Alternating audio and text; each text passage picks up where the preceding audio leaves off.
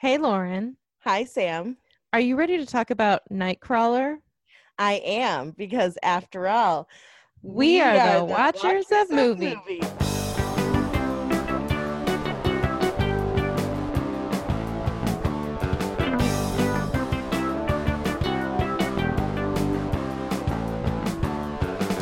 So I have to start out by telling you a little story. This morning I was eating grape nuts with my kitty in my lap, Ooh. and I was lifting like the spoon to my mouth. And he reached up with both of his little fuzzy arms and was like, tippy, tippy, tip, tap, tap, tap, tap, like the spoon, and it spilled all over him. Oh, man. He ruined your It grape was nuts. so cute. He was like reaching for it, like he was like, "This is mine, right?" Like it was not his. Everybody wants grape nuts. He was not pleased by it spilling all over him, but I saw Oh, him eating the grape nuts like off himself later. So oh, it wasn't really? like that much. It was like a drip, but like it was still enough where he like had to wiggle out of my arms because he was like, "I have to clean up now to go take a shower." Oh. Yeah, so today we decided to do a different not like a topic, but like a different avenue of something to discuss before we discuss the movie. And we decided we're going to play a game called Don't Get Me Started. So Don't we're going to even give get me started. we're going to give each other a topic, and the person's going to rant about it for like a minute or whatever. Yeah. And then we'll go from there. Yeah. And then Right. yeah. You Then want we'll me to say, go don't get me first? started on Nightcrawler. Yeah, go ahead. Okay. How about I ask you the question first? Okay. Go ahead. Okay. So, hey, Lauren, what do you think about movies that are made from books? Okay, don't get me started on movies that are made from books. First of all, let's talk about The Lovely Bones, which was an amazing book and a terrible, horrible movie. And I don't know what Peter Jackson was thinking making that book into a movie, but it was really bad. It was a beautiful story, and then he took it and he ruined it. Like he ruins everything. Just kidding. I actually really like Lord of the Rings, but still, you know what I mean? and then and then let's talk about my second one that I don't want to get started on is Where's the Vacation? That's the only one I can think of. Actually, I really like the movie, but there's like a whole thing in the film that like never happens in the book, and it's like about this guy who's a Japanese businessman, and he's making um like business relations with an American businessman. And this was during World War II. And I had a really hard time believing that like after like how much the Japanese and the Americans hated each other during that time, that this like Japanese businessman was going into business with an American businessman, because that doesn't happen in the film. The American businessman, or I mean, in the book, the American businessman is actually a Japanese businessman. Oh, But it sounded like, or in the movie, it was like a lot prettier, I guess, like the scene. And in the book, it was kind of boring. So I saw the movie before I read the book, and I actually like them separately from each other. But if I had seen the movie after reading the book, I would have not liked it. And also, don't get me started on Water for Elephants, because the movie is actually a lot better than the book. The like characters are a lot more likable, and I thought their love story was more realistic. It felt more believable. Where in the book, it felt like it was like a teenager, like two teenagers falling in love or an obsession. Like it was just really weird. And then don't get me started on Winter's Tale, which overall, terrible, just bad, just overall. Except I really liked the movie, but the book was awful. I couldn't even finish it. It was so disjointed and so weird. And there were so many different aspects to it that like didn't make sense. There was no actual central plot. It was just awful. End scene. wow. I'm glad I didn't get you started on any of those Yeah, things. no, I mean, don't get me started. Don't even get me started. There's Molly Shannon when she was in SNL, in the cast on SNL.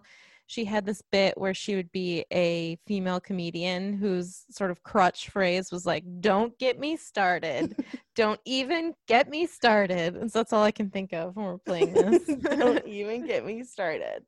Okay, So your topic is going to be sex scenes in movies. Oh. Well, Lauren, don't get me started on sex scenes in movies. First of all, movie kissing noises are really gross. Oh my and God, they they're make so me very gross. uncomfortable. Second of all, nothing is worse than telling your parents, I want to rent this movie, and 98% of it is good, but then there's like this raunchy sex scene in the middle that you have to watch with them. And if you're home alone and you're watching a movie, your parents always come home during the sex scene. And if you live in a small house like I do or did, the coat closet is right by the living room. So your parents come in and they're like, "Oh, we were just out with Joan and Roger. Yeah, we had dinner, putting our coats. What are you watching? What's on the TV there?" And it's, some mega thrusting and Mega thrusting. also interesting. Wait, question. Are your parents Canadian in this scenario? Don't get me started on how I feel when you interrupt me and don't get me started. Don't get me started about the necessity for sex scenes in movies, because most of the time I think it's just so like middle class, like straight laced people can get a little thrill watching a movie because they hardly ever add to the plot. And so I think like the foreplay is more romantic than the sex scene. And I think sex scenes in movies are used a lot of times to be like, look how much our characters love each other. Like, but also get your kicks. And there is, don't get me started about this. There's a documentary, and I think it's called This Film Is Not Yet Rated, and it's about the rating system and sex scenes. The number of thrusts is what determines a rating in a sex scene. So That's hilarious. yeah. So I have a story about something like that, about parents coming home when you're watching a sex scene. I was at my friend's house and we were watching Beer Fest. And you know that scene where I can't remember his character's name, but I can't pronounce his last name either. The Indian guy, Jay Chandish, whatever. You know what I'm talking about, right? Right. Yeah. Okay. Well, he goes home with a woman. He goes home with Monique, and but in his mind, it's like this like slim little sexy woman. Well, I was watching it at my friend's place, and this was years and years ago, and her mom came home and my friend had paused it like just as this woman was on top, like full boobs. And and her mom goes, "Are you watching an adult film?" That's amazing. And I was like, "Oh my God, it's a Beer Fest." That's funny. That's funny. Parents coming home during a movie, it's like, I don't know, one of the most annoying things. And it's super awkward because they always come home during the sex scene. I mean, that's a generality, but it felt like it. Like, it did, yeah. time. Well, it's like almost like you feel like you shouldn't be watching the movie, so then they come home at the part where you're like, "Oh, yeah, my bad." My right. sister and I used to watch this show on MTV called Undressed, and honestly, the age we were, it was highly inappropriate. Highly inappropriate. We were like probably like maybe 14 and 10. Oh my we gosh. were young. Yeah, and it's all about these like college age students like having sex with each other. And my mom is like, "What are you watching?" And we made some excuse that was apparently good enough for her to let it go and never mention it again. But like, I was like, "Mother," like years later, I'm like, "Mother, why did you let us watch this show?" Yeah, the show is titled Undressed. Anything after that should just be like superfluous. I know. Like, I was just like, "Why are you okay with this? Oh, that's Please funny. take this away from me at this young age." But yeah, I get it. Don't get me started. Yeah. Don't even get me started. So you watched Nightcrawler today. I just did. Finished. Yes, I watched it today. What did you think? It was very tense the entire movie. and I was like on edge, and there were some things that I knew were going to happen that did happen. And I was like, I fucking knew that was going to happen, but it's near the end. So I'll save that for the end. Oh, but, okay. it was like, it was good. I liked it. What did you think of it? Yeah, I'd actually seen it before, and I remembered liking it a little bit more than I did this time, but that's not a bad thing. I still liked it. I still think it's a good movie, but there were some things in it that made me go, this seems like too liberal. Like some of the times when he walked into the crime scenes and they just showed all the footage on the news, I don't know if it's seemed a little bit like, I don't know if he could just get away with that. Like, Yeah, well, like, and walking into someone's house and being able to film it, like, I know that the police aren't there, but that seemed crazy invasive. Yeah, and like I think, like, obviously, and no one's stopping him, like, when the police are there. Yeah, well, they don't see him, but that's true. Like the fact that they showed the footage and the police can see that he was in the house, especially the last crime. Like, why wasn't he questioned more? Because he could have done it. Like, to get that up close footage to get there before the police, it seems weird that they wouldn't have suspected him. And so I thought like some of it was maybe slightly overblown in a way that I didn't quite buy, but the majority of the movie I think is really good. Yeah. No, there's you make a good point, because sometimes, like, because I listen to all those like true crime podcasts and everything in the shows and stuff like that. And sometimes when people find a body, the police will question the person who found it. Like, did you do this because you found this? Right. Like, did you know where this body already was and you found it? Like, so I don't think it's out of the realm of possibility that the police would be like, so you were in the house. Mm-hmm. How did you gain access to it? And were you in there because you had done the crime and now you're taking photos of it? Yeah. And also, when he was walking through the house, he was touching all kinds of stuff. So his fingerprints would be all over the crime scene. So I just was thinking like, this seems a little, like I said, just too liberal. Like, I wish they would have dialed some of that back a little bit. But still, yeah, really good. Yeah. We can start at the beginning. Okay, let's start at the beginning. That's a very good place to start. When you sing, you begin with A, B, C.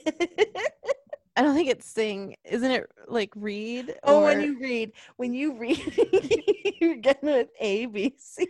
And when you sing, you begin with do, re, mi. Yes. Yes. All right. So we are neither singing nor reading, but let's start from the beginning. So the movie opens up. No, okay. So Louis. Wait, no, not Leo. Louis Bloom. Okay. Leo Bloom is the name of the Matthew Broderick's character in The Producers. So look, very close, kind of close. Anyway, Louis Bloom is starting out immediately super shady with cutting the fence, and I sincerely thought he was cutting the fence because I thought he was disposing of a body. Like, that was my first thought. Like, I was like, is he using that because he's like planning on throwing someone like in the ocean or something, like, or I don't know. I don't know where Los Angeles is located. Obviously, I don't know how close to the ocean it is, but the shot was in a train yard though. Yeah. So I'm confused about why you thought the ocean was in the train yard. Because I read somewhere that you can hide a body by covering it in chicken wire and like weighing it down with rocks and then throwing it in the ocean, and then it won't rise to the surface. Oh, so you thought he was just stealing the fence to wrap around a body, not that he was disposing a body right there. No. I thought he was stealing the fence with the idea that he was later going to dispose of a body. Okay. So it was immediately like, what the fuck is this dude doing? Right. And then he got approached by the security officer or whatever. He attacks the security officer and steals the watch. So yeah, and did he kill? He killed the guy, right? I don't think so.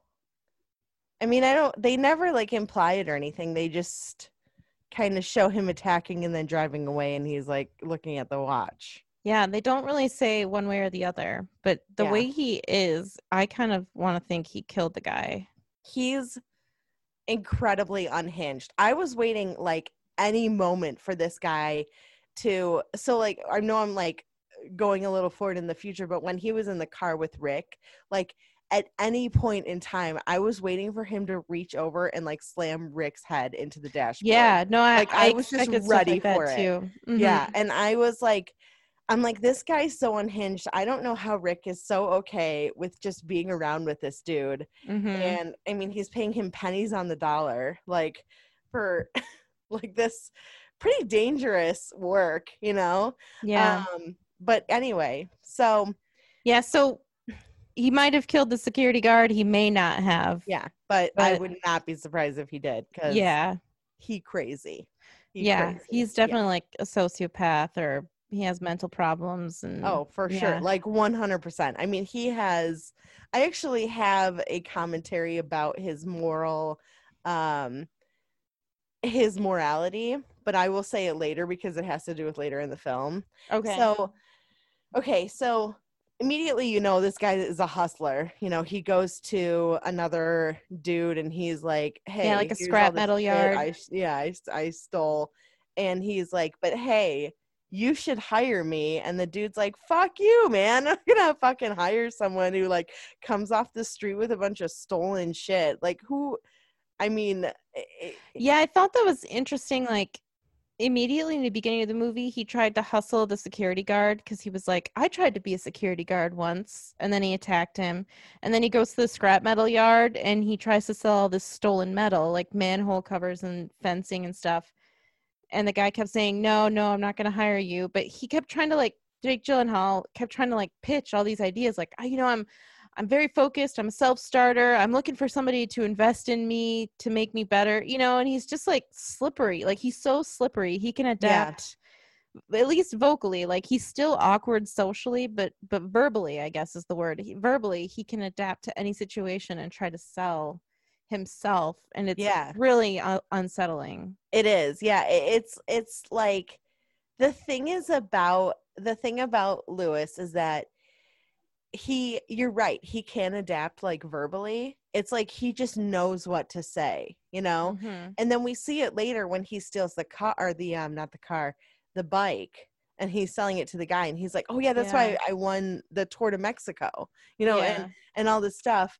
And he's saying it so convincingly that even though I just watch him steal this bike or know that he just stole it, I'm like, wow, I almost believe it. You know what I mean? And he put his hair up in like a man ponytail, like a short man ponytail to look more like hip and and like I mean, it's just this guy is like just constantly stealing and selling shit.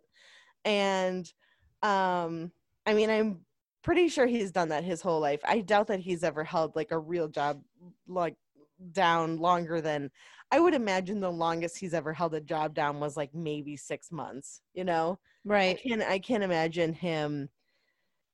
I would imagine that any opportunity that came his way that would make him more money, he would immediately jump on that and then be like, whatever, who cares about this other job, because I have this other opportunity where I'm going to make more, doing this other thing. And he doesn't care who he puts in danger or who he's screwing over in order to get a couple bucks. Yeah, exactly. And he also seems like his interests changed super fast as well. Like he stumbled upon that car accident. Yeah. Where they were pulling the woman out of like a burning car, and then Bill Paxton's character comes up with a camera, and that's how Lou sort of learns about, I guess, the business of being a night crawler, which is like going to police scenes. It's called something. It's called like I just read it on Wikipedia. It's called like a stringer or springer or something with an S, but we'll just call it a night crawler. Yeah, so he gets involved in the night crawling business. And he like, it's just like the initial the initial parts where he is inserting himself into these situations, I was just so like, I just felt so awkward, like he's getting all into these people's faces, and these cops are like, what the hell are you doing? Get out of here. Like, you're not supposed to be here. And he's like, well, I'm filming. I'm for, the news crew or whatever. And they're like, I don't care what you are, like, leave. And it's just this I read on the Wikipedia page that it's like less of like him, how am I trying to word this? It's that he has like this sense of entitlement, like he is For owed. sure. Yeah, and he acts like that towards every aspect of his relationships with people and his job and everything, is that he has this sense of entitlement where I'm here, so I deserve to be able to see what's going on. And Right. it's like, but you don't, because you're like, this isn't about you, so that was interesting, this sense where he's like, no, I'm here, so let me in. And it's like, it doesn't matter, like like, it doesn't matter who you work for. There's someone who's dying on the ground, so like, let people like help him. And instead, respect his privacy. right, exactly. And instead he's taking, he's filming one of the worst moments in someone's life, and there's just no problem with it broadcasting all over, Los Angeles news. That's something that I was curious about, because I always assumed, and I watched this with Mike, and he said the same thing, that like, I always assumed that any footage we saw from any scene on the news was just the news crew. So I don't know if it's just big cities where they have these like ambulance chasers basically, or what, but I've never watched a newscast where I've seen such graphic footage. So I'm thinking probably the movie was making a commentary on like the news sensationalizing things, as well as a commentary on his character. But like, I didn't know that job existed before I saw this movie, that there were people who videotape gruesome things and sell them to news organizations, and the news organizations play them on the news, because some of it seemed like I could never imagine seeing it on the news, Yeah. And so I thought that was interesting. And I don't know if it's just like Los Angeles, New York, Chicago, places like that where it's like a big business or what. But something that I thought was really fascinating in the movie is just like, for some reason, I think maybe for movie people, Los Angeles has sort of an allure. So like the seedy nighttime of Los Angeles is kind of alluring to watch a movie about. Mm-hmm. And I thought that aspect was pretty fascinating. And they showed a lot of like establishing shots of like the skyline and just all the lights, just civilization as far as you can see, and I thought that was kind of pretty and neat. And I liked how they sort of like drilled down to little bits, like little slices of life and people's, like you said, the worst moments of people's lives. And he's getting like a sick sort of satisfaction out of it, because he puts all the stuff he records on his computer. And then he said later to Rene Russo's character, I watch my work all the time. So he's watching these like replays of gruesome events at his home, presumably. And I think that's interesting as well. Like, he has a screw loose or something. Like, there's something wrong with him, and he's so calculating and cold and scary. And I think it's funny that people still do business with him. Yeah. He would creep me out. Like, but also where I was going with this was, so he meets Rene Russo, and she's so hungry to like boost ratings and keep her job that she buys the footage from him of the guy like on a gurney getting resuscitated. And then that sort of starts the ball rolling, which we can talk about a little later. But I think it's an interesting commentary on how the news is like always trying to one up itself. Yeah.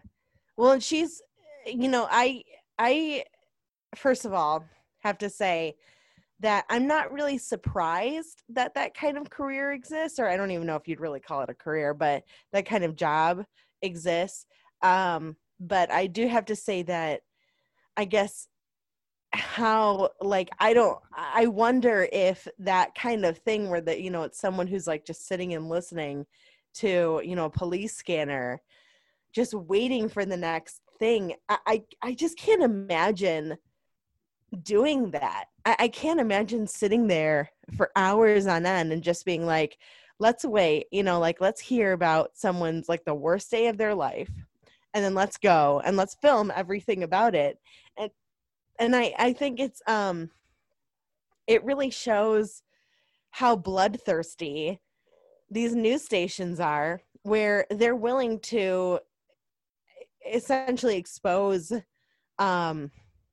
these horrible things that are happening to people just for like the ratings. They're willing Right. to sacrifice their moral their morality in order to just get a better score. And Right. at what point is it news?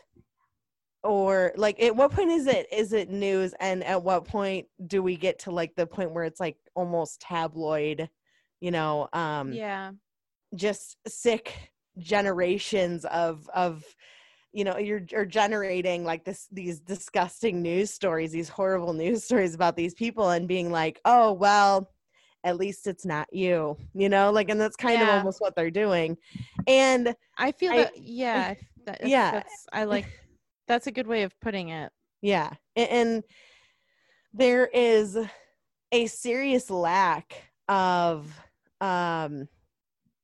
really like conscience, with these people. Mm-hmm. They don't care what they do, how they hurt people, as long as they get their story. And Yeah. it's scary, Yeah, I agree. It's kind of like crime is big business. I mean, there's podcasts and TV shows and about crime. Like, people love crime. And even in the news, like real, like current, present happening crime, people can't get enough of it almost. And I think you saying, like, it's like Schadenfreude almost, like, yeah. oh, Mm-hmm. well, it's not you, and so why is crime entertaining? Like, why are people's misfortunes entertainment for so many people, Yeah. And I think that the movie sort of delves into that as well. And it's interesting. It's almost like watching a scary movie. Like, it's Halloween, I want to watch a scary movie because I want to get scared. But what's more scary than real people really getting murdered? Yeah. Yeah. Oh yeah. And I think too is that, so I don't know if you want to skip forward a little bit since we're talking about it. So since they were there was those people murdered in Granada Hills, they were like, oh, this is great, this is huge, this is big information, because it's a white suburban neighborhood, Mm-hmm. and it's like richer people, and so they don't even care about someone else who gets murdered in some like like a poorer part of town, because it's like, oh well, that stuff happens all the time there, so why would we care about that? But instead they're like, oh my god, these super rich people get murdered in their mansion, so let's just expose the hell out of that, and let's keep going into it and diving into it. And they kept, they said that they were like, we're going to play this footage throughout the day. So they were just eating it up, and they were just Yeah. using every single little aspect of that to make sure that they could get as much, like the best ratings that they could. And it's really fucked up. Yeah, and Because she it told him, doesn't, like, who cares if they're from a rich white neighborhood? They're still, or a poor neighborhood. They're still people regardless. It's still people's lives who are, they're now lost. It doesn't matter what their financial background is. They're still people. So the fact that they're so intent on, I mean, it just really says, something about these news people and well, what I they, think it says something about society in general. yeah. um News people for sure, but I think because she even told him early on when he brought the first footage, she's like, yeah, we pay pretty good for clips, especially if it's upper class, especially if it's crime, towards upper class people. And then after he hired Rick, they were listening to the police scanner all day, and Rick was like, oh, there's a police call for such and such. And Lou was like, come on, Rick, that's on like Fifth Street. That Yeah. sort of stuff happens all the time there. Like, it's not news. When crime happens in a crime-ridden area, it's not exciting for people. Right. But when crime happens in an area that is not used to seeing such crime, it's like, that's why it's big news. So I don't think it's just the news stations. I think it's just people in general Yeah. who are sort of fascinated by that and scared by it. But people like being scared a little bit as long as it's not them, Yeah. No, So they're capitalizing on that desire in people. And it's interesting. It is interesting. It's honestly, it's pretty scary. The whole, idea of it is that it's just it's like the lack of concern for people who are in these crime-ridden areas. They don't want to bring any sort of attention to it. So he hires Rick, and he's paying him, or at first he's like, okay, you're gonna be my intern. I thought like he was so ridiculous how he like got Rick all excited, and then Rick was like, how much am I getting paid? And he goes, it's an internship. And I was like, oh, this guy sucks so bad. I know, he sucks so bad. But thankfully Rick had enough balls to say, I need to get something, like Rick was pretty wishy-washy, and I think they implied that he was just out of high school, so that's why he was able to get like manipulated so easily. But still, yeah, and then he's like, oh, I'll pay you $30 a night. Mm-hmm. And I was like, man, how many hours is this dude working? And he sat with him for hours listening to yeah. I mean, $30 a night. I was like, is it like you're like sitting with him for 3 hours, so you're making 10? Like, okay, then I could see that. But like, I don't think so. I think it's like 6 hours. It seemed like it was a long time. Yeah. So he's making like $5 or less an hour. Mm-hmm. And I just kept the whole time. I was like, Rick, get another job, man. Just leave this job. You got a psycho boss. What are you doing? Like, you got to watch out for yourself. And I don't know why he kept sticking around. Maybe he liked the work or something, but I guess they never really showed that, though. They never showed him being excited about it. They just showed him being kind of like just blowing in the wind, like Rick, like he was like a little passive about it. Yeah. And Jake Gyllenhaal was so like scary, manipulative. Like, after they said, I don't know, after a couple months, he had like a brand new car, like a Dodge Charger or something. Yeah. And Rick was pumping the gas, and Jake Gyllenhaal peeked into the window at the gas station, and he was like, I really like your progress. You're doing so well, but you just spilled gasoline on my car, and that can damage the paint. And if you ever do that again, I'm going to fire you. And he's so creepy and scary. And I can't imagine working for someone like that. Well, and the thing is, like, about Leo, or not Leo, Jesus, I keep calling him Leo. The thing about Lewis is that he's so unhinged. Like, he just looks like any second he's going to snap. Mm-hmm. And I could see maybe Rick being like kind of maybe too scared to leave that situation. Yeah. But also, it's not like you're living with the guy 24/7. You're not under his thumb all the time. You can go out during the day and search for a better paying job that's more than $30 a day. $30 a day? It's weird. The whole thing was weird. Like, the movie is very strange. It is. It's very weird. And it keeps you on edge, like, the whole time. Yeah. Yeah. The Wikipedia page, actually. But then, so anyways, so we briefly mentioned this, but Lou begins a relationship with one of the channels that Rene Russo is like the station director for. And Stringers, that's what they're called. Stringers, okay. Yeah, and he's pretty much exclusive to them. He gives them all of his footage. Right. And you get a montage of him improving and getting better equipment and, like I said, getting a new car. And he keeps going back and giving footage to the channel. But the first time he took footage to them, he was in the room with them when they were discussing it. and she was like, oh, this is awesome, this is great footage, and so he overheard that all, and so he knew how to bargain, like he could bargain with them because they pretty much showed all their cards basically. Like Right. even Mike said that when we were watching it, he was like, they just showed all their cards because he was in the room when they were watching the footage, so I he thought it was knew. kind of weird that he was in the room with I them. did too.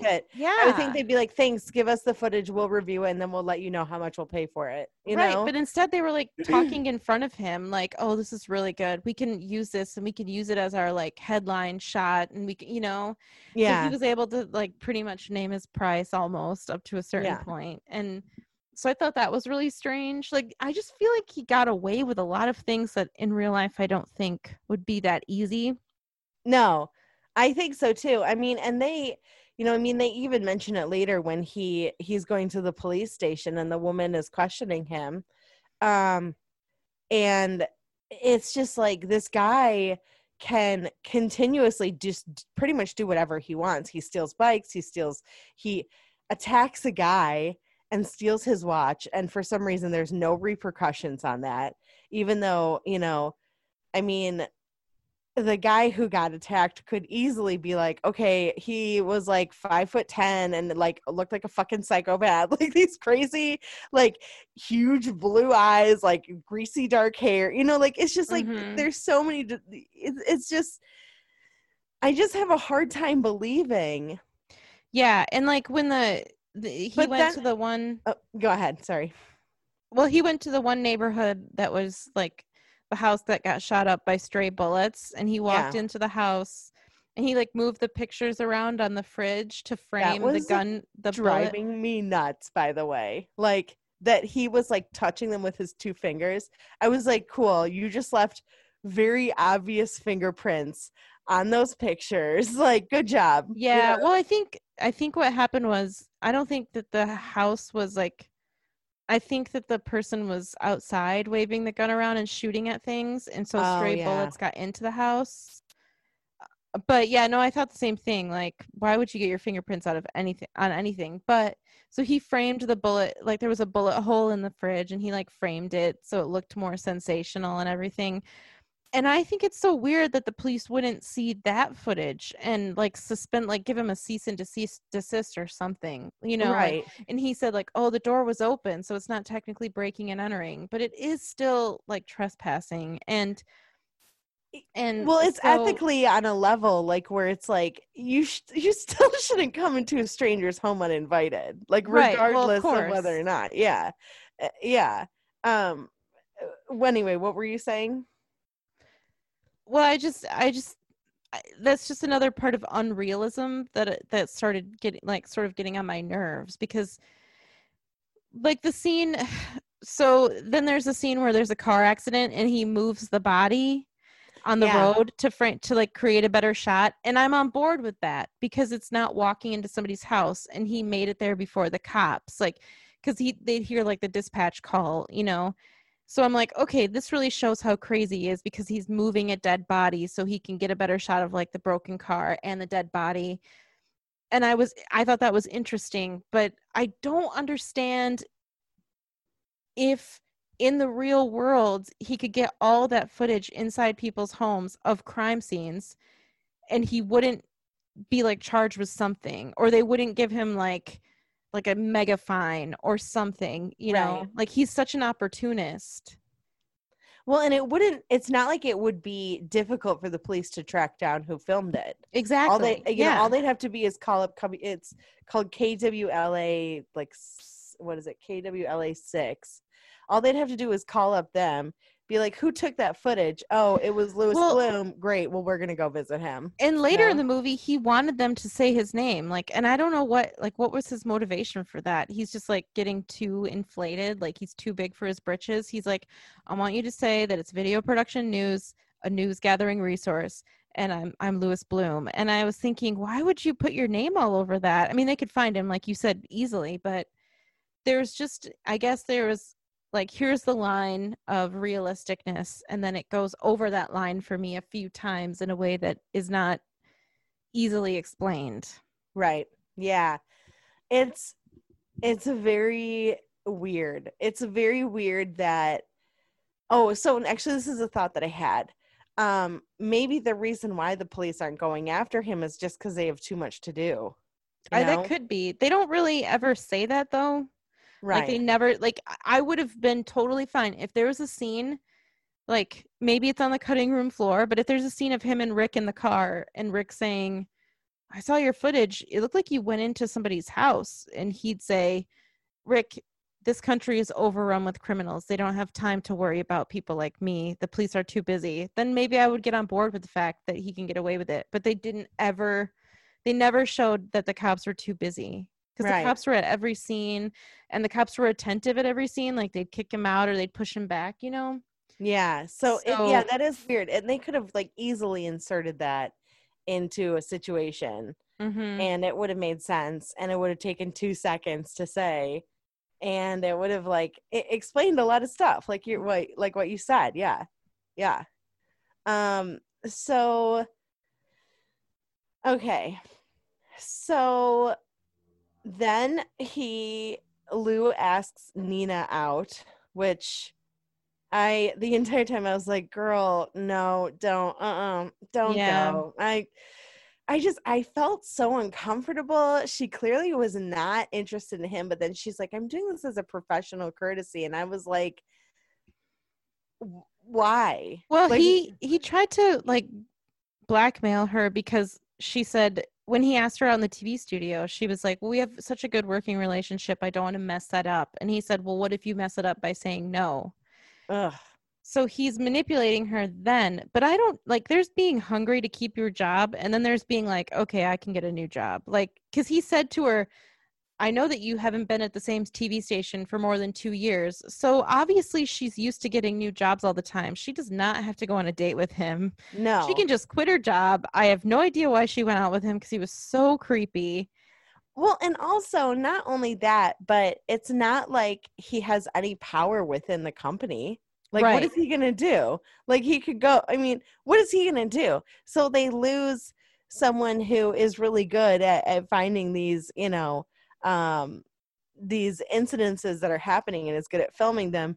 And yeah, obviously that's important, but he's being so overwhelmingly creepy and so aggressive and like just manipulative about the entire situation that I was like, why put yourself in that scenario? Well, I Why? think like the trickle down effect would be he's not going to come give them footage anymore. Their ratings Right. are going to fall and she'll get fired regardless. So he doesn't technically work for the company, but he does still hold a lot of power at that moment over her job, Yeah. basically. Yeah. I mean, I mean, she could find somebody else to get the footage to them, you know, if she wanted, I'm sure, but right.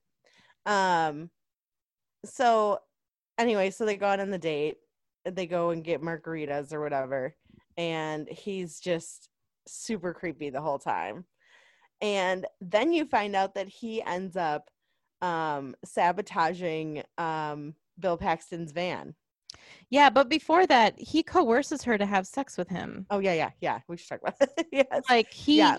he gives her this like very like I think part of the reason he's so creepy is everything he says is said with such a calm manner. Yes. And he So calmly creepy. says, "You know, I'm okay working alone, but I really miss companionship, physical and just companionship."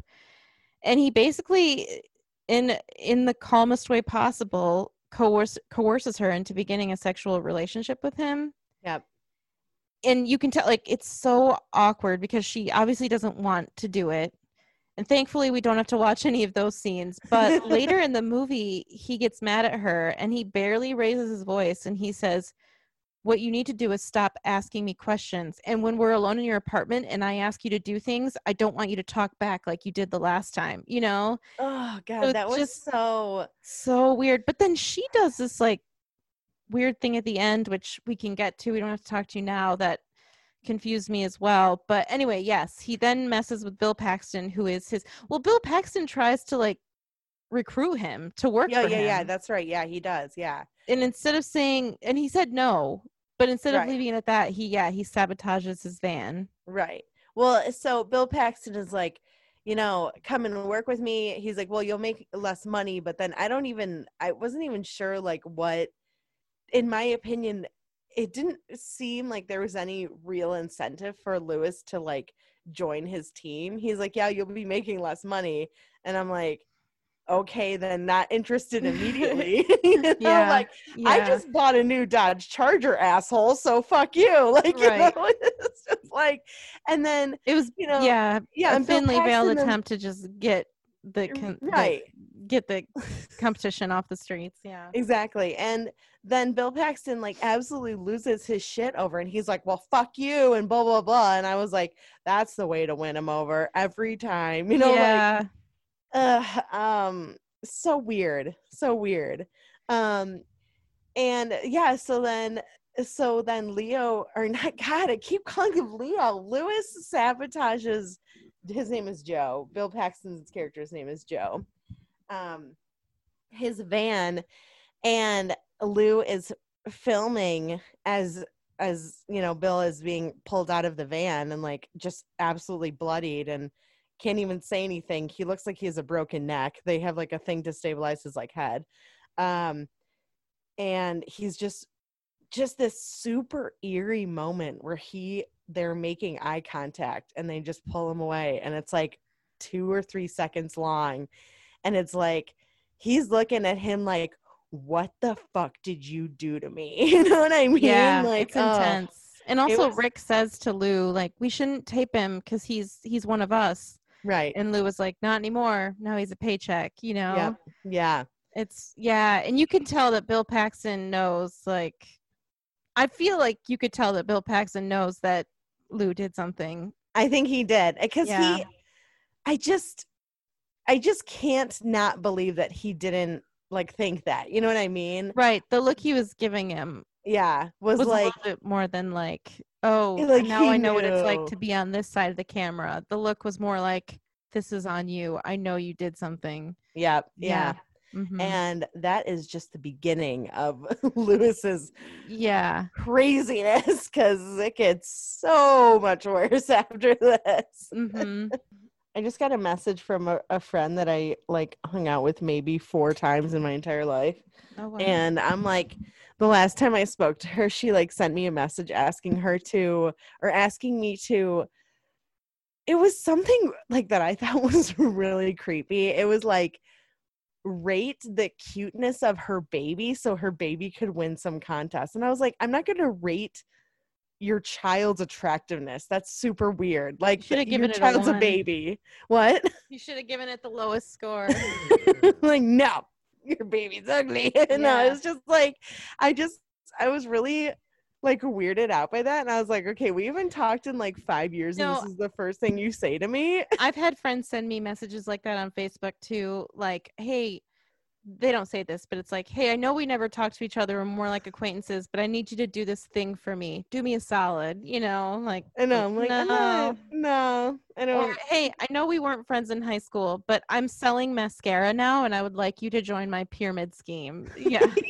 Yeah. They're like, you can also make $20,000 a month sitting at home, and I was like, probably not. That sounds like no. Yeah, multi-level marketing. Anyway, no. Yeah. Okay. So and we never find out if Bill Paxton died or not. You never hear anything about him, but we do know that Jake Gyllenhaal, or Lou, I guess, has the market for the rest of forever in the movie. Yeah, I mean, that's what it sounds like. And at the end, he's got like 2 vans and everything. So I do wonder what happened to Bill Paxton. I don't know if like you're supposed to kind of assume that maybe he didn't survive. He looked like he was really bad off. Yeah, so did not look good. Which it would make sense that the viewer might not find out what happens, because Lewis might not necessarily care about what happens. Obviously, I wouldn't imagine that he would care unless it was like it affected his business, Mm-hmm. All he cares about is that he's out of the way now. Right. I would care that this guy was going to get like revenge on me, but I mean, I also wouldn't sabotage someone's van to try and kill them. So right. Like therein lies the difference. Like, I don't really want to kill people. So but yeah, so then So then we get to like the cusp, the climax, or not the climax, but like the whole, what starts the whole thing rolling is the triple homicide in the affluent neighborhood.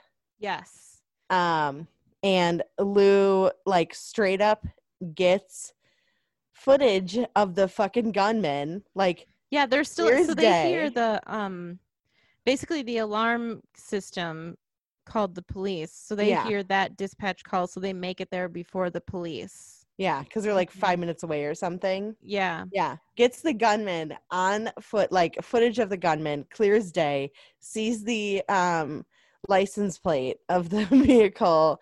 It's like he could have not had any more, like, I mean, he couldn't have been any luckier with like Yeah. having, as far as like police are concerned, if he went straight to the police.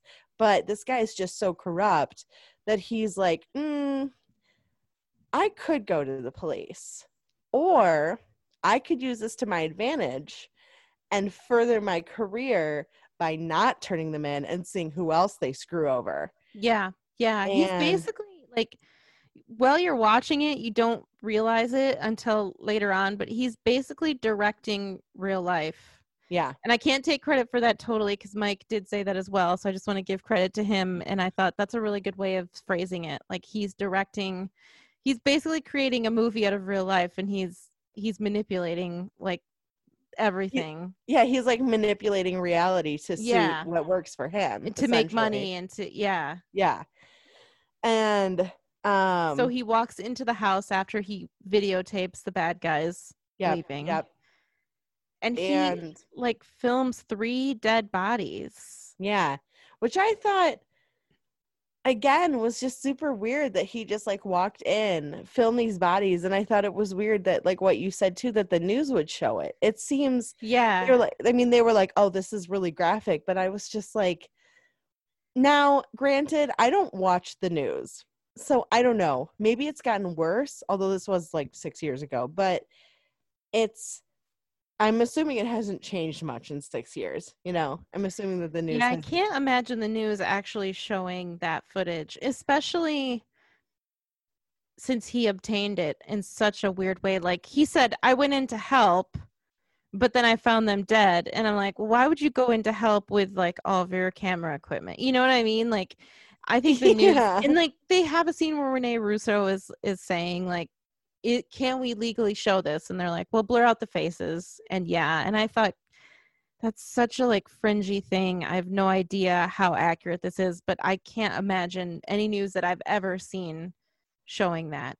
Yeah, well, and even her, like the guy that she was working with, the guy that like was giving her legal counsel or whatever, I don't know if he was her boss or whatever, he was like, morally, ethically, can we show this? Like, and he kept asking that. He's like, ethically, is this okay to show? And I'm just like, I'm like sitting there like, dude, no. Like, Yeah, it's definitely not okay to show, like not at all. And they just do it anyway, and they blur out like the wounds and the people's faces and everything, but that seems so graphic to show on the TV. It seems unrealistic. It like, does to me too. I could picture them showing like some of the scenes, like the empty baby crib, and the gun on the steps. I could see them showing clips like that, but I could never imagine a news source showing fresh dead bodies. No, and really weird. I thought it was especially weird too because the newscasters were like, oh, we're coming up in a baby's crib. I hope there's not a baby in there. And it was like, oh my God, like what if there's a dead baby in there? Yeah, I don't know what's wrong with like the newscasters, because they didn't seem weirded out by the fact that he was walking through a murder house either. They were just, it was so weird. But that was kind of a neat scene where she was like, Rene Russo's character, was her name Nina? Yeah, it was like, was like directing the anchors what to say. Like she was talking in a microphone and she's like, call it a vicious attack. And then you could see how her instructions, how they sort of acted them out as news anchors. They were like taking what she said and like putting it into the like context of what they're talking about. And I thought that was interesting, and it's almost like the news is directing their own movie as well. Like, Yeah, you yeah. know, so it's all levels. I was thinking that entire time while they were doing that, they were like she's like, say vicious attack, and they were like, oh, this is just terrible. It's really just a vicious attack, But I'm like, the entire time I was like, if someone was talking in my ear, I'd be like, it was Yeah. a vicious attack. Yeah. Like I would Yeah. like pause because I'd be listening and I'd be Mhm. like having a hard time, but they were just so smoothly like just The saying it. professionals. Yeah. Yeah. I'm like, man, someone has to work for years and years to get to that level where they can just seamlessly add that in to what they're already saying. I Yeah. mean, I know that they have like a prompter that they read. So I would imagine that maybe it wasn't like directed to the newscasters as much as it was directed to the prompter, But then I'm thinking about it and I'm like, so then if if Nina is saying like, okay, so say it's a vicious attack, so then the prompter has to scramble to like either rewrite what they've already written. Oh, I thought I had my AC on, but I didn't. Okay. You rewrite what they already written or add something else that makes sense and that sounds good on the news, like in within seconds, and Yeah, I so don't know. I kind of thought that she had a direct line to the newscasters. that's kind of what I thought too. I'm not sure though. It was very Like for breaking news like that, it kind of seemed like they weren't prepared for it, so they didn't have the prompter right. because it seemed like they were like the newscasters were like discovering it as the video went through the house. That's true, yeah. And then she was just sort of giving them emphasis words to say. But Right. I know what you mean. Like, I'm sure that they have to do revisions on teleprompters and stuff. Oh yeah, for sure. It was definitely like, I don't think I could do that. I'm pretty sure No, I don't do either. that. Yeah. That would not be I would be like, I'd be like, what they just say? You know? Finally, detectives do come to his house the next day Yeah. to talk to him about being at the scene of the crime. Mm-hmm. And he says something like, oh, I went to help and everything. And you could tell that the detectives don't believe him, but it really bothers me that they don't have any legal ground to do anything to him. Like, they can't say, well, you may have gone in to help, but you videotaped and sold, like, you're basically profiteering off of these people's death. Like, Yeah. you made money. You say you went to help, but you made money by filming their dead bodies and selling that footage. Like that, there's no legal avenue for them to say, you have to pay us, $6,000 to the family or something. You know what I mean? Like there's Right. no prosecution or anything that can happen from that, because that seems really weird. And they left because they didn't have any reason to be there. But why, like we talked about earlier, why wouldn't they say, did you do this? Like, your fingerprints are at the crime scene, Well, and it makes me wonder too why they're not like, can we watch the uncut footage, like the Yeah. unedited footage? But they didn't. She said, I'm going to need a copy of the footage. And he said, oh, I made you a copy already. So why wouldn't they say, like, it seems like they're bad detectives. Because if that was me, I'd be like, no, I don't want the copy you made me. I need to see the original, just like you said. Yeah. Well, like, and he can, I mean, like, better than anyone, you can seamlessly edit something out to make it look, Oh, right. like Yeah. and it's just like, and it's just, so he could edit anything out, just be like, oh, I turned off my, my camcorder at this point. But yeah, instead it's just like, oh, sure, I'll take that copy that you could have fixed or done something to. Yeah. Like, it's just anything. Like I'm like, no, you guys are terrible cops. You're they're terrible. I just realized something though. I just put something together that I didn't put together when I was watching the movie. So earlier I said I don't understand why he wanted them to say his name so much. And I just figured it out, because he was already planning to say that the killers were coming after him because they saw the footage on the news. Because, later he told the detective, he was like, yeah, I saw a black SUV outside my apartment and I didn't think anything of it. And I just put that together now. So Oh. he even planned that. It wasn't that he was getting too, well, he was getting too big for his britches, but that's not why he wanted them to say his name. He was creating his own alibi for why he would be in the vicinity of the killers. Oh my God. Yeah, I can't believe I didn't put that together until That's just good. now. I didn't at all either. But let's talk about Rick and Lou following the suspects. Oh yeah, so he did like a No. license plate search on his own and found out where the suspect lived. Yeah, and so he's like following their stop. They're staking out the outside of this guy's, house or whatever, and Rick is starting to finally come to the realization that he's really underpaid, like really underpaid. Yeah. And he's like, okay, I want more money. And he starts going like, I'll have 175 a night. Like, yeah. And I was just like, like Rick. I know. I was always like, dude, ask for more than you want. Yeah. Always ask for more. Well, and then he even goes like, you would have given me more money, wouldn't have you? And Lou just laughs and he goes, yep. And like, it was just like, and so Rick is finally getting to the point where he's like, okay, you're really underpaying me. And now I want to be paid half of what you're making. Yeah. So this is actually, I thought this was a really interesting scene because Rick is getting more and more understandably upset because he's being paid pennies on the dollar. I mean, really, like really poorly, he's obvious. Like, I can't imagine he's living in a garage, so he's probably not paying rent. I mean, how can he? There's no way that he could afford that. There's no possible way unless he works 2 jobs,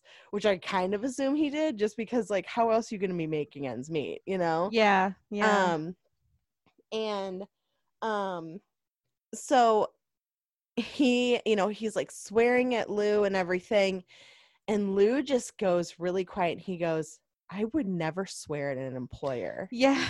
And I thought it was interesting, and this is actually what I wanted to say, was that I really sincerely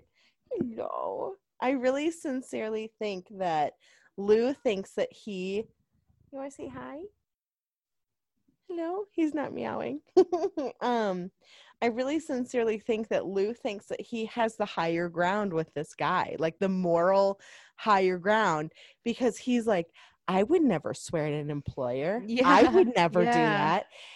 And so Rick, in his eyes, I think he was like legitimately thinking that Rick was the bad guy for asking for money, when in reality, Rick is owed like half of that because he's on the same, he's in the same scenario and the same scene with this dude risking his life to get this footage. And God, Lou is just such a psychopath. I also think it's like, I think it's just a manipulation tactic as well. Like, oh yeah, for sure. Like, oh, he said a curse word, so now I can use that against him.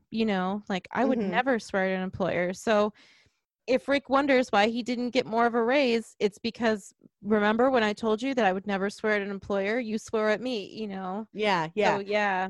Yeah, I mean, he's using it certainly like for leverage later on, where he's like, oh yeah, like, well, I would have never done that. And it's just, well, you're also screwing this guy over, not paying him enough money. And yeah, and he said like, so they're parked outside the suspect's house, and Rick wisely says, why don't we call the cops right now? Yeah. And Lou is like, well, we're going to follow him, and we're going to wait till he goes to a more exciting location so we can get better footage. Mm-hmm. And that's when Rick should have been like, I quit. You know what I mean? Yeah. But he didn't. He stayed, and then they follow this car to like a Chinese restaurant or something. Yeah. And Lou tells Rick, okay, I need you to get out of the car and go stand on that corner for a good angle. Because Lou calls the cops and says, I think the suspect for the Grenada Hills killings is in this restaurant. And then Rick is like, I'm not getting out of the car. And I thought, if that was me, I would be out of the car so fast and I would just keep walking. Like, yeah. Oh, yeah, for sure. No, I would be like, okay. I mean, I feel like a long time ago, I would have been like, there's something really wrong with this guy, like, like the point where he's like, you got gasoline on my car and that can ruin the paint. I will fucking fire you if you know. And I mean, I think at that point I would have been like, the next day I would have been like, I don't know if I should go back, you know? Yeah. Like, is this $75 a night or the Yeah. 30 at that point? Surely he could get more money at any other job. Like, he seemed smart. He seemed dopey in like a youthful way, but not dopey in a stupid way. Yeah. So I think he could have gotten a job at, like, he Yeah. could have worked at a convenience store or something, you know? I mean, anything. Like, he'd be Yeah. making more money making minimum wage, you know? Yeah. I don't know how much minimum wage is in California, but I mean, like, here it's what, like, is it like $9.30 an hour or something, or is it more? It's got to be pretty high because the cost of living in California is high, Yeah. but I don't know. But so anyway, so the cops come to this Chinese restaurant and there's like this mega shootout and they watch cops get shot right in front of them. Yep. One guy gets straight up just shot by the suspect. And Rick, like an idiot, gets back in the car with Lou. Yeah.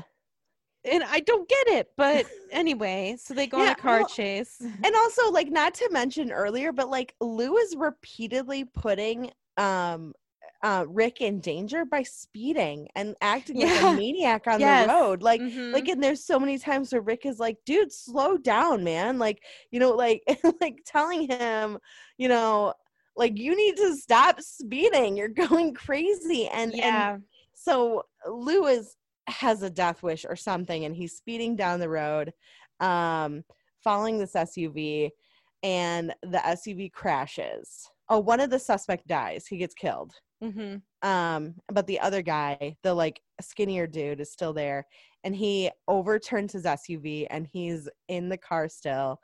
And Leo, or no, keep calling him Leo, Louis gets out and walks over and is like, oh yeah, no, he's dead. You can, Rick, come over and film this. And before this happened, like, maybe about halfway through their relationship, I was like, Rick is going to die. Like, oh, really? I fucking knew it. I knew he was going to die. I was like, Louis doesn't care about him. He clearly, I mean, he obviously doesn't care about him, or he wouldn't pay him $30 a night to work with him. And so the suspect is still alive, and he shoots Rick, and Rick fucking dies. But before he dies, Louis is like kneeling over him and is like, yeah, I don't work with people who are, what does he say? Like, he said, I can't trust you not to demand more from me or more money from me, or he basically implied that Rick was like untrustworthy and this is his comeuppance. Yeah. I mean, and that's exactly what I'm saying, is that, like, I think Lou genuinely believes that he's taking the moral high ground by, like, you know, because, okay, so you know that show just Disenchantment, you know what I'm talking about? There is a scene where the villain is like explaining, like, he's like, oh yeah, I did this and I did that and blah blah blah, and then he walks away and he comes back and he goes, oh yeah, by the way, in my mind, everything that I'm doing is righteous. And I was like that is exactly what Lou thinks, because the guy who wrote the story said that Lou is more like an anti-hero, but I strongly disagree with that. No, I think he's a villain. I agree. Like, the whole time Mike said the same thing. He's like, he's not an anti-hero, and I agree, because you never want him to win. Right. Like, he's never on the right side of anything. No. And it's like, you could maybe understand if, yeah, like, you're right. I don't want him to win. I want him to fail because I don't like him as a character. Right. He's an awful, person. Yeah. You want him to get his comeuppance, basically. Oh, for sure. Yeah. Like 100%. And so there's nothing heroic about what he does. No. Like, filming people in their worst moments isn't like a hero thing. No, it's like he's absolutely doing this because it is going to, in the long run, help him out, and to him, that's all that matters. He doesn't care about anyone else. He doesn't care about the consequences of his actions. He doesn't care about what happens to people in, like, in how those actions that he does affects them, because what he does is he's willing to put a bunch of totally innocent people in danger just to get a good shot of these suspects. Yeah. And, you know, going on a car chase and possibly, I mean, I would say injuring other cops other than the And one that killing died. cops, yeah. Yeah. He's just like, well, it doesn't matter because in the long run I get my footage. So and I Yep.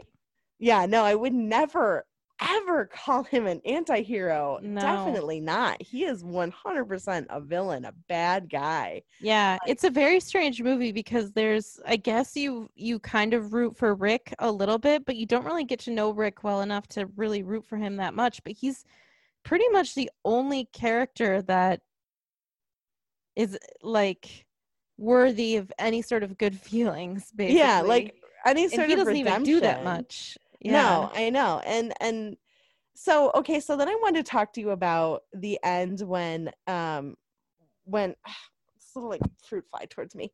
This little won't go away. It's like anyway, this thing is haunting me. I have a fruit fly and it's trying to attack me, but it's okay because I'm like 10,000 times bigger than it. Anyway, so the end when he's talking to Rene Russo, he's talking to Nina, and they're standing close to each other, and he's like, she's saying how she's happy that he got the footage, and she's like, I want it. And he goes, how much do you want it? And I was like, man, they've just got this weird like sexual tension. Like, did you get that too? That's Because what I was going to mention earlier in the movie. That's what I said I was going to talk about later. Like, her character did a shift, and it's almost like she became as hungry as he did. Like, he was hungry to make money in any way possible, and she was hungry to keep her job. And he sort of put her on top because he brought her all this footage, and she was talking to him, and they had like such a like close, romantic, breathy conversation almost. And it was really weird. Like, her character shifted. Like, she maybe is no longer as coerced as she was before, because she's like, maybe it's like a weird Stockholm syndrome or something. I don't know what you call it, but well, and especially the language that they were using, you know, she's like, I want it, and he goes, how much do you want it? And I was just like, that's not professional language at all. And no, it was really weird. It was very strange. Okay, good, because I was watching that and I was like, I wonder if Sam is getting the same like sexual vibe from this as I was, because I thought that was, and it didn't make me feel good. It made me feel gross and icky. Yeah. You know? Yeah. I guess it's possible that she's fighting fire with fire now, and she's faking him out to manipulate him. You know, either way, it was a weird and uncomfortable scene. Yeah. Yeah. And I didn't care for either of their characters. Like, if I was in her shoes, I would have been like, I'd rather quit my job than touch you in any way. Like, the thought of touching you, even just shaking your hand, makes me want to quit my job in the next 3 jobs that I'll, you know what I mean? Like, she had to have some issues as well to go along with his plan, I think. Well, yeah, and like, oh, and then we didn't mention there's like a scene where she's like, you've got blood on your shirt, and he's like, no, that's not what that is. And then she's like, no, you have blood on your sleeve too. And he goes, oh, so I do. And it was just like, yeah, so nonchalant. There's no concern with the fact that he has blood on him, but he doesn't have any cuts. That's another thing. And that was right after he moved the body at the accident scene. So I would have liked, I think there were some problems with the movie, and that's one of them, where I would have liked more moments where people were realizing, like, you could see people realizing that he wasn't all that he said he was, like, but instead she was so enamored with like the ratings that she let stuff like that slide. And I think that's really strange. Like, just show me a boardroom meeting where somebody's like, do you guys think it's weird that Lou gets these super up close shots? Does anyone think it's weird that Lou had blood on his shirt? You know what I mean? Like, just something. Maybe not something quite so out in the open, but just, I felt like everyone he was involved with was slightly stupid. I didn't think he was that, he's very street smart, and he's very like manipulative, but it was almost as if they made it too easy for him to be that way. Right. you know? Right. Yeah. I don't think I would fall. I think it would be hard for me to fall for a snake oil salesman. Like, not fall like Yeah. romantic. I just mean like to believe his, like, to not be skeptical about him or her. Right. Well, And and I think it's weird that all of them just sort of jumped in. yeah. Well, and it's like, it's not even like he's nicely dressed in like a suit or something, or like even has clean hair. His hair always looks Yeah, greasy, and he's you so know? gaunt. Yeah. Yeah, like he's just, and he always has this wild-eyed stare Mhm. where I mean, I would never feel comfortable with someone like that. Like immediately I feel like I'd be like, nope, I think I'm okay. Like, Yeah. like Yeah. you're really creeping me out. I'm really getting a weird vibe from you. Yeah, no, it'd be weird. It'd be super weird. Yeah, so I think that like I wish that they would have dialed back the unrealism just a little bit. That would have, I think that would have made for a better movie, but I thought his performance was really good. Um and I also like, so the detectives do come back and question him, and he basically gets away with it. Like, Yep. and then the last shot, like, even the detective even said, you filmed your partner dying. And Hmm. I just, there's got to be repercussions that the movie just doesn't explore, and maybe they just made it more simple for the sake of the movie. But anyway, so then at the end of the movie, he he's talking to like new employees, and he has two new vans, and he says to them, and I would never put you in any position that I wouldn't do to myself, Yep. basically lying to their faces. Yep. Yep. All right. If anyone hears purring, my cat is directly on my chest, and Yeah, he is I was no purring. selling that the whole time because you put your cat in the view, but I wanted to finish what I was saying, so I He's was like, trying not to smile. he's sitting directly on my chest. He's like, this is the most comfortable spot for me, so I think I He will needs lay all here. the attention. He needs so many attentions. He doesn't get any. Never. No one ever loves him or feeds him or gives him head pats or I kisses. No, know. no, he's so Yeah. alone. No, no, he's just a little friendly boy. Anyway, yeah, I thought I thought it was definitely very weird that, like, I mean, this cop is maybe the only sensible person in Los Angeles. You know, And even she doesn't totally seem qualified for her job. no, like there's still so much where I was like, why aren't you asking him more questions about this? Like, the thing is, to me, if I was a cop and this guy had footage of this, I would think like, what, like, is he connected somehow? Is he working with these suspects? I mean, because if he's filming this part where his partner is dying, I would really have some serious qualms about that. And I would really wonder, like, who is this guy and why is he just so okay with just this rampant amount of murder and chaos, and is like pretty comfortable with it, Yeah. because no one should be like that. Right. And yeah, no, but she just was like, well, you're free to go or whatever, and then he just leaves. And yeah, and the implication that he's now doing this with three other people was really scary. Yeah, like three young people too. Yeah, like they're And they like had like two early vans and like 20s. official clothes, like shirts and stuff. Yeah. Yeah, yeah, very weird, very weird. But Would you recommend the movie? I think I would. I liked it. Yeah, I would too. I think it's a good movie, and it's very interesting. I just, little things, but every movie has little things, or most Yeah, movies have little things. So there are things I would change about it, but yeah, yeah, I would yeah, recommend it. yeah. I would too. And I think Jake Gyllenhaal does a really good job.